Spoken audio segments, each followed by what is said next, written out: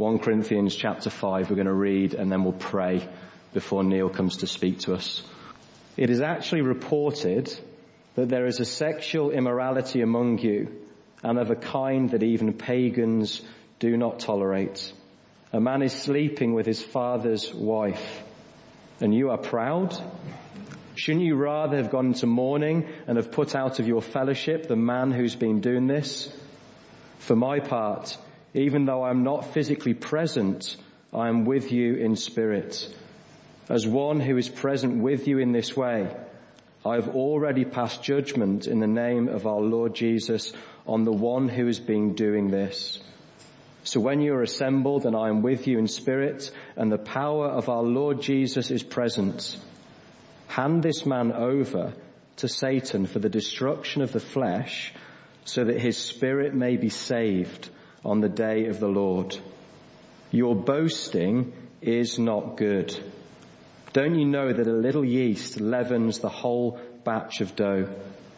Get rid of the old yeast so that you may be a new leavened batch, as you really are.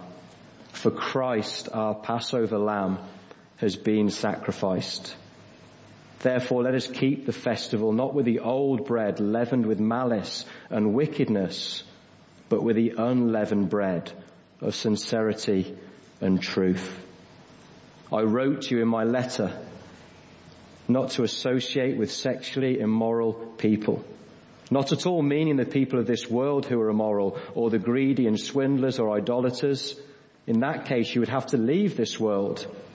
But now I'm writing to you that you must not associate with anyone who claims to be a brother or sister, but is sexually immoral or greedy, an idolater or slanderer, a drunkard or swindler.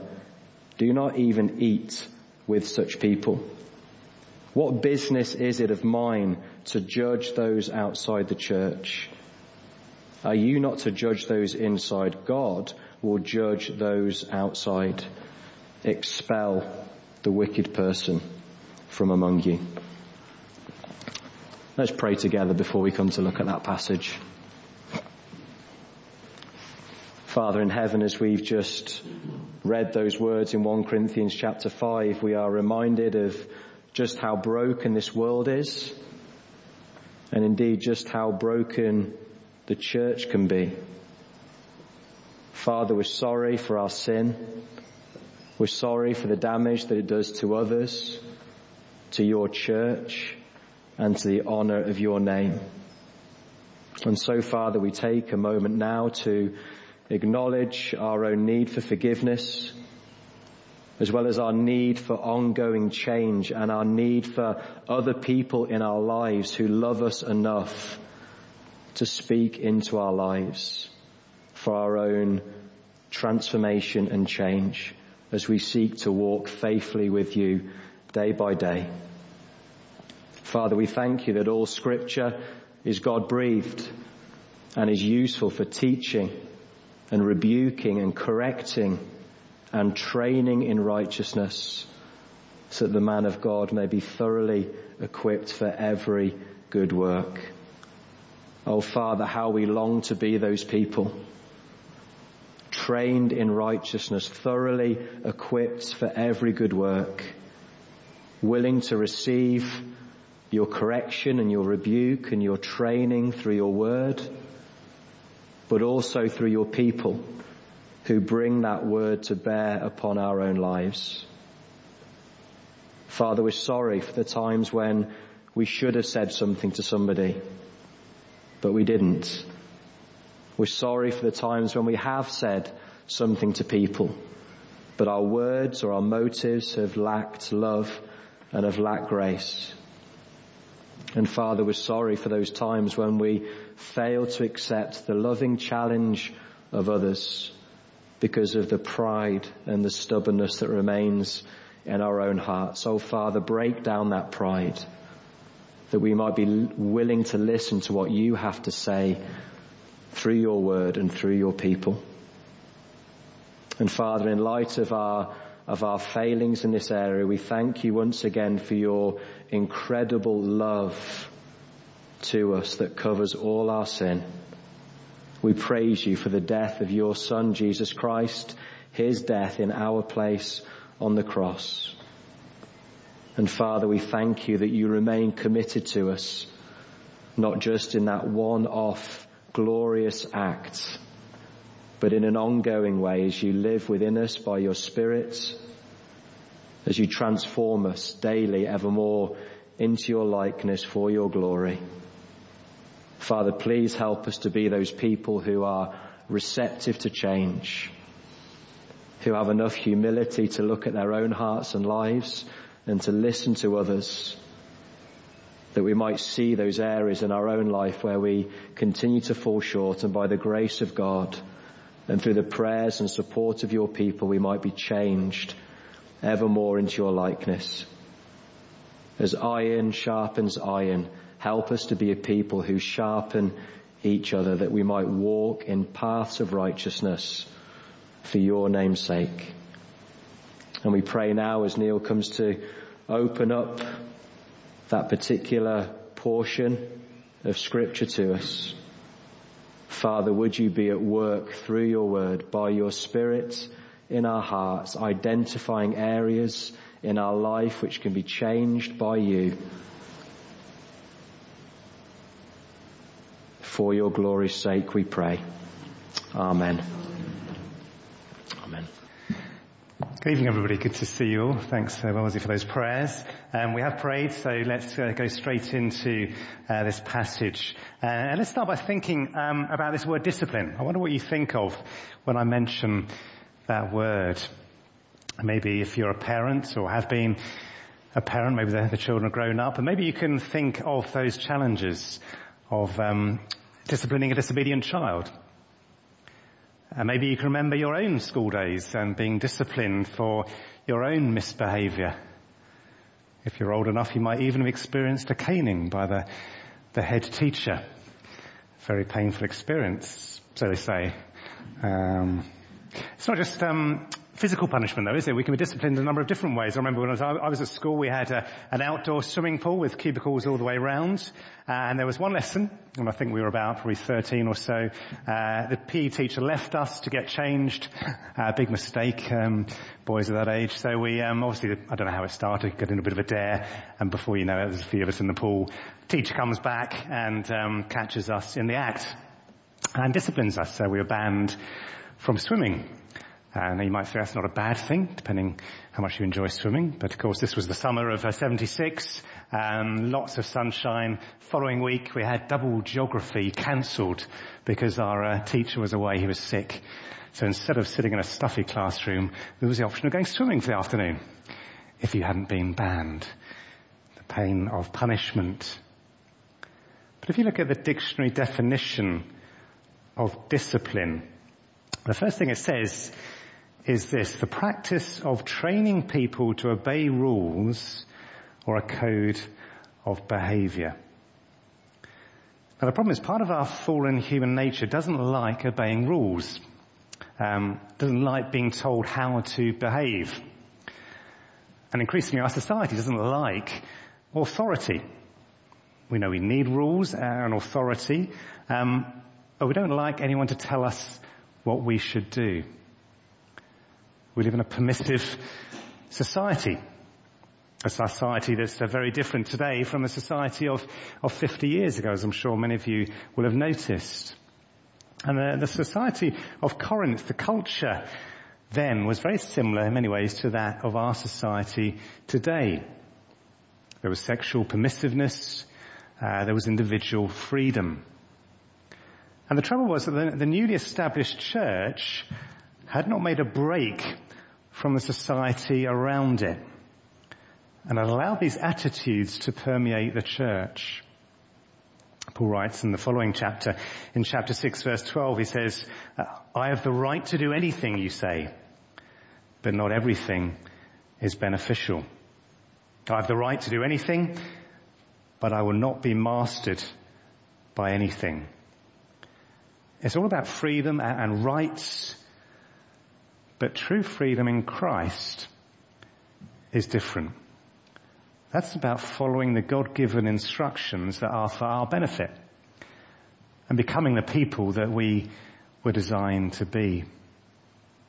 Right at the beginning of this letter, Paul writes in chapter 1, verse 2, he says, writes to the church of God in Corinth, to those sanctified in Christ Jesus and called to be his holy people.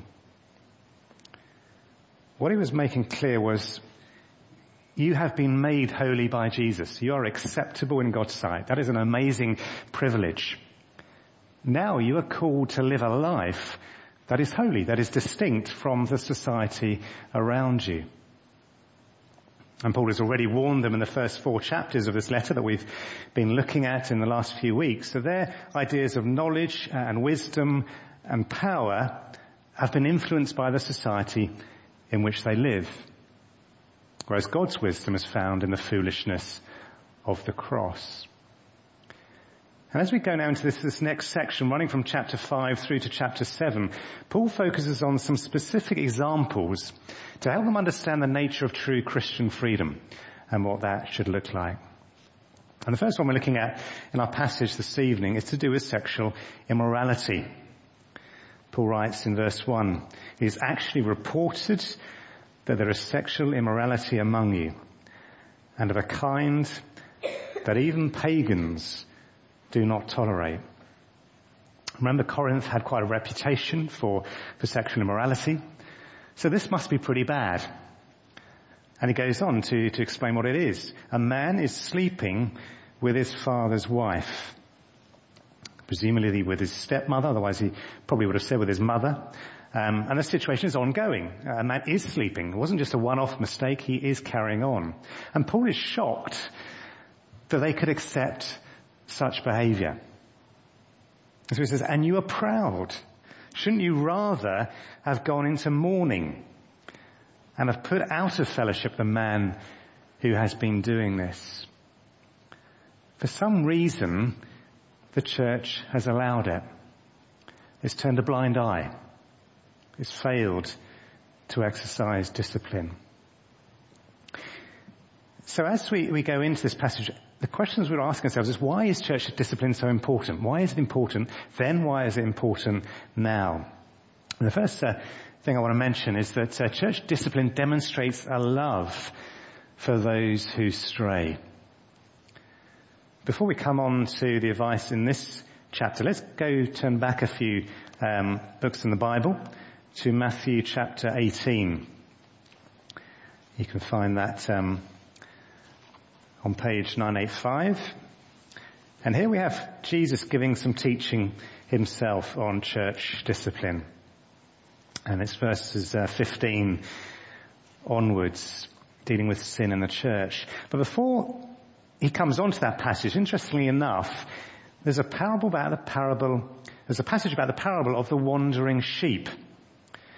Where, do you remember that passage where the shepherd is willing to leave the 99 sheep on the hills and go in search of the one who's wandered off, who's strayed?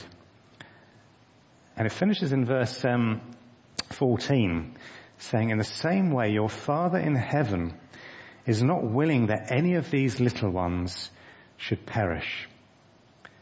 Basically because he loves them so much.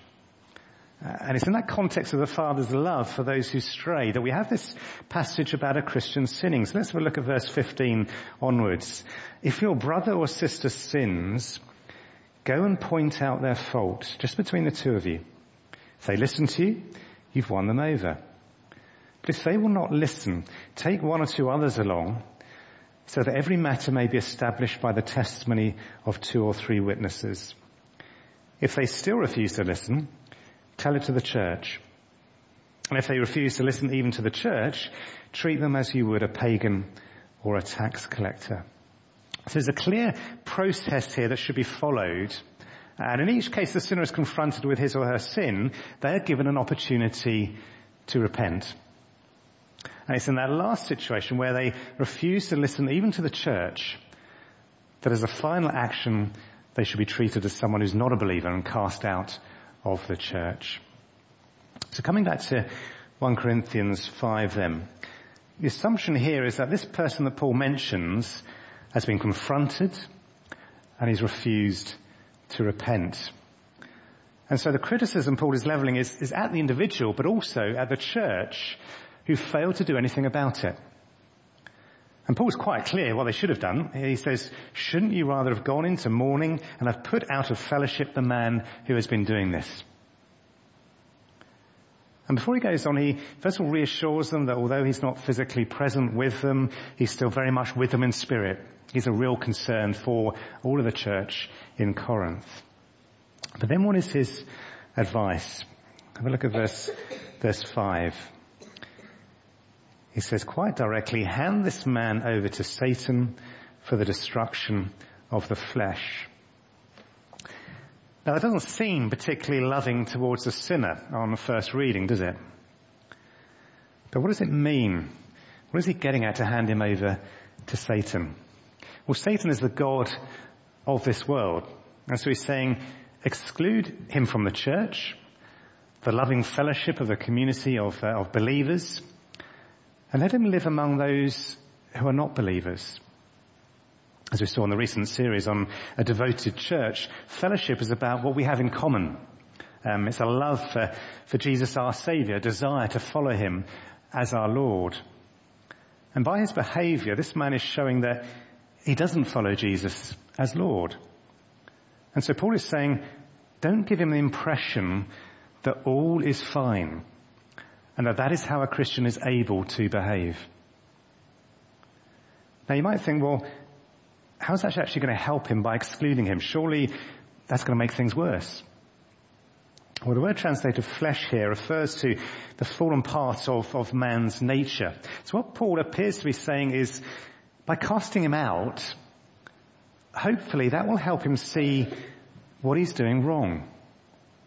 Just the fact that he's no longer among his fellow Christians, he's no longer under the influence of the Spirit, may shock him into realizing that this is not where he wants to stay, and particularly not on the day of judgment. And that is Paul's ultimate reason for casting him out. He says at the end of verse 5, so that his spirit may be saved on the day of the Lord. Paul is advocating an action that may appear harsh, but is actually the most loving thing that can be done. Because it has the eternal future of this person at heart. It's about restoring and healing. It's not just about punishing for the sake of it. The unloving thing will be to tolerate his sin and cause his eternal loss. So church discipline demonstrates a love for those who stray. But secondly, church discipline is important for the health of the church. One of the problems of this young church was the Corinthians still had a very individualistic approach to church. It was all about their rights. Later on in chapter 9, Paul asks, he says, don't we have certain rights as missionaries, as servants of the Lord, those who are ministering to you? And yet, he says, but we did not use this right. On the contrary, we put up with anything rather than hinder the gospel of Christ. He also says, though I am free and belong to no one, I have made myself a slave to everyone to win as many as possible. Yes, I have rights. Yes, I have freedom, but I choose not to take advantage of those rights. I give up my freedom for the sake of the gospel. In contrast, the Corinthian Christians here, as we'll read later on in the letter, stuff their faces at the Lord's Supper without thinking of the poor members of the church, those who had to make do with the scraps. They exercise spiritual gifts to show off rather than to serve others and build others up. And as Vaughan Roberts summarizes, he says, as far as they were concerned, life in the Spirit was all about me, my freedom, my rights, my gifts. And so Paul was trying to explain to them, when you become a believer, you become a part of Christ's church. And you give up your rights for the sake of others. You want what's best for them. You want what's best for the church. Because the church is the bride of Christ. And what that means is that your behavior has an impact. You can't just say, well, that's my affair. That's just between me and God. It's not. It affects the church. Going back to chapter 5, Paul asks in verse 6, don't you know that a little yeast leavens the whole batch of dough?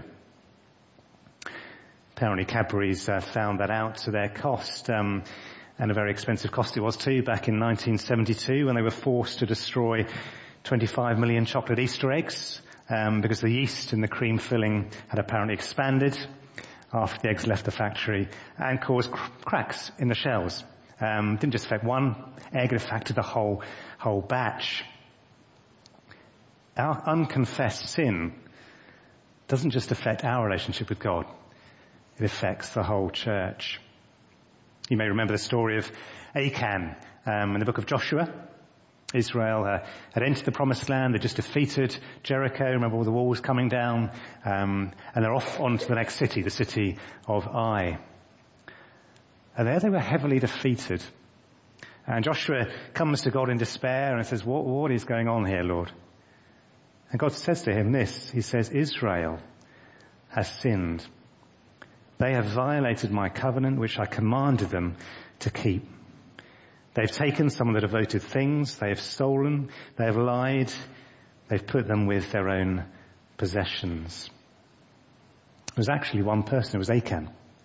But it had an effect on the whole nation. I remember doing a mission week with Rico Tice when I was at Bible college. And before we started the week, he got the team together and he read the story of Achan. And he challenged us all, saying, if anybody here has got unconfessed sin that they're not dealing with, they need to confess it now because it will affect the success of the whole mission. The sin of one member of the church can affect God's blessing on us all. And so Paul writes, get rid, verse 7, of the old yeast, so that you may be a new, unleavened batch as you really are. For Christ, our Passover lamb, has been sacrificed. If there is a risk of sin permeating the whole church, the only solution is to clean it out. Discipline is important, not just for the good of the individual, but for the good of the whole church, to prevent the spread of sin. As Paul speaks of a new batch without yeast. In other words, the church is not just the old one patched up a little bit. It's actually radically new. And what makes it new is that Christ has been sacrificed. His death has delivered them from evil, has made them the people of God. The church is the body of Christ. And so ultimately it's not just for the good of the church, it's actually to protect the reputation of Jesus Christ himself. Because that's what we're here for at the end of the day, isn't it? We're here as a body of believers to glorify Christ in everything we do. And so when the reputation of the church is damaged, the reputation of Jesus Christ is damaged. And that can happen by the sin of one person.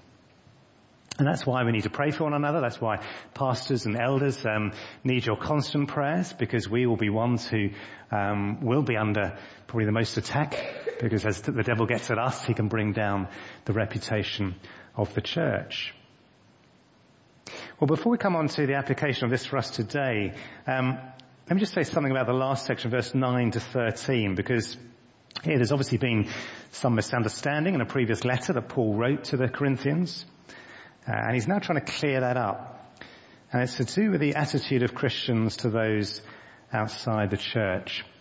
And Paul makes very clear here that Christians are not to judge those outside the church. Have a look at verse 9. Let me read from verse 9 to the end there.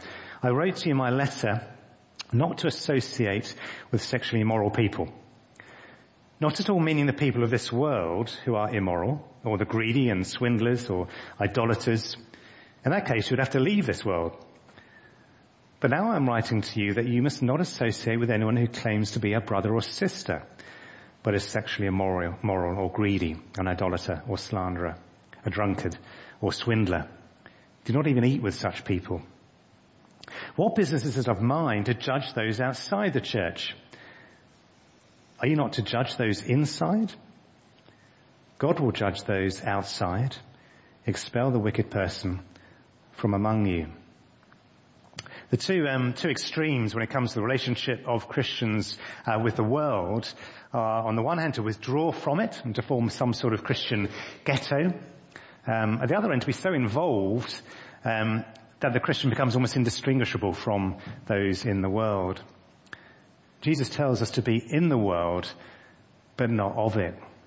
And that's what Paul's trying to say here. Of course, there'll be sexually immoral people all around you.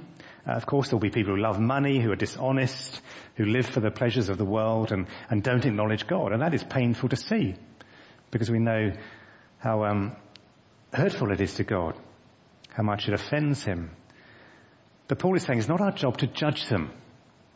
That is God's job. It is our job to show them grace, to point them to Christ. And Christians down the ages have caused much damage to the gospel of grace, through a self-righteous or a judgmental attitude. And the result is, if you ask a lot of people in the street, what do they think it means to be a Christian?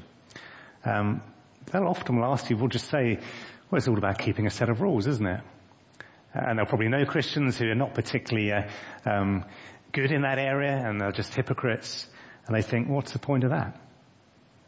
We need to be honest about our weaknesses, about our failings. We need to be honest about our need for a saviour, and point people to Jesus as the one who saved us.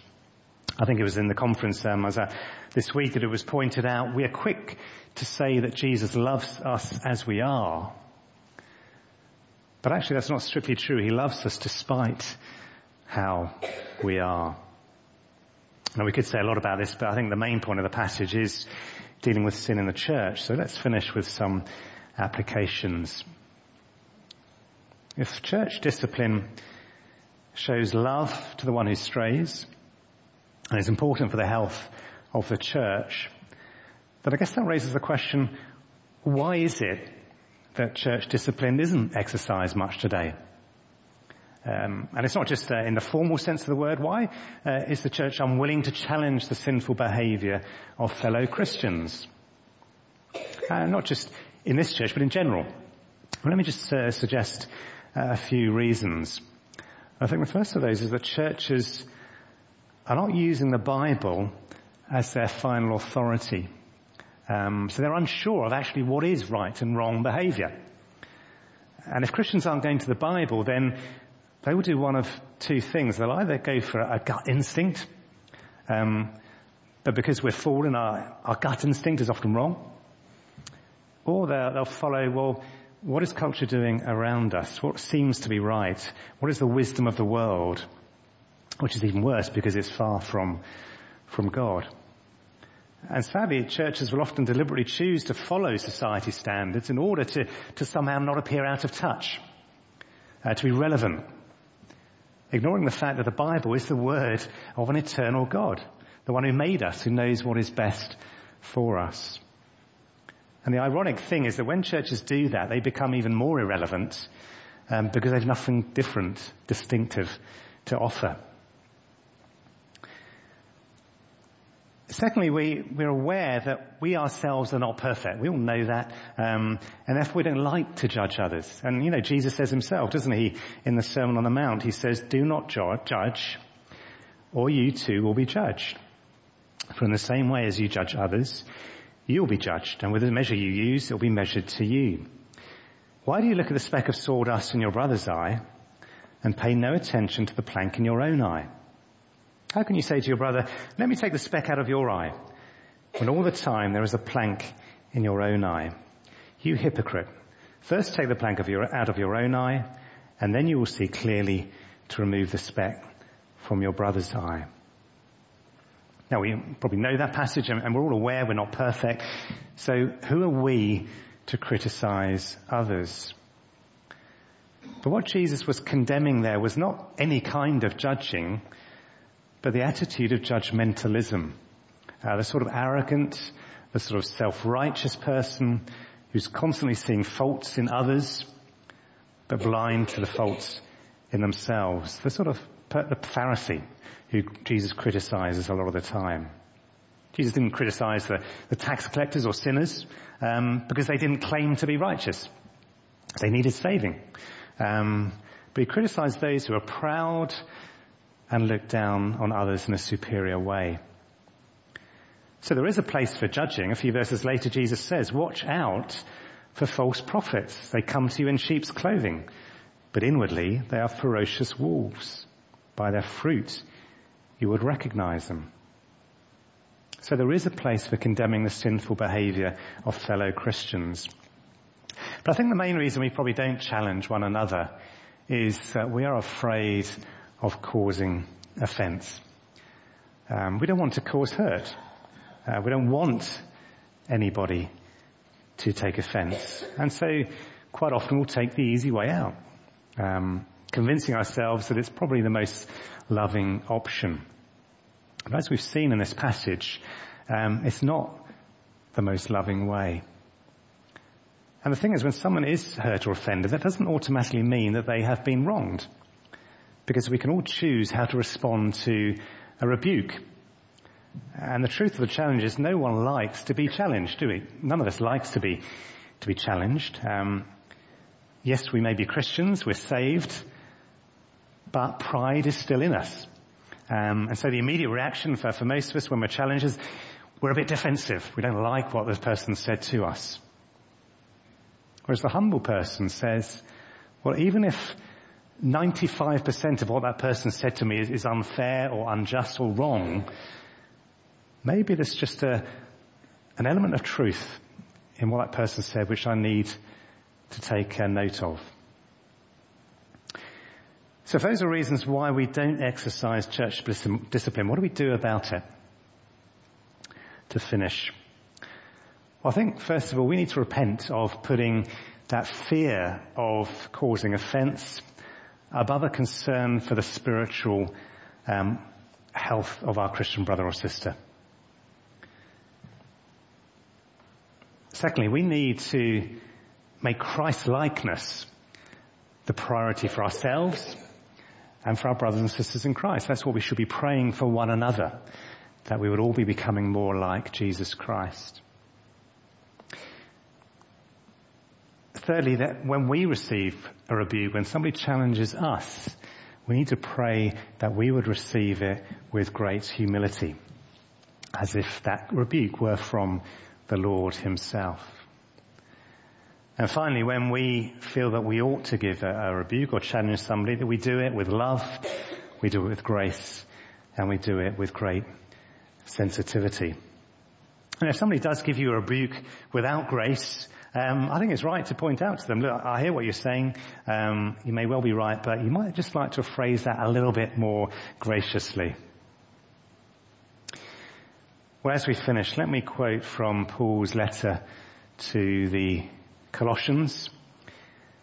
This is what he writes. This is what he was so concerned about above all in his ministry, not just for the church in Colossae, but for all the churches that he planted and discipled. Jesus is the one we proclaim, admonishing and teaching everyone with all wisdom, so that we may present everyone fully mature in Christ. To this end, I strenuously contend with all the energy Christ so powerfully works in me. Well, may that be our goal as well, as we seek with all the love and energy that Christ works in us to help one another become more like Jesus Christ. Let's have a moment of quiet, just reflect on that, some of those things which God may be pointing out to you. A moment of quiet to pray to God, to listen to him, and then the band will lead us in a couple of songs to finish. So let's close with some quiet.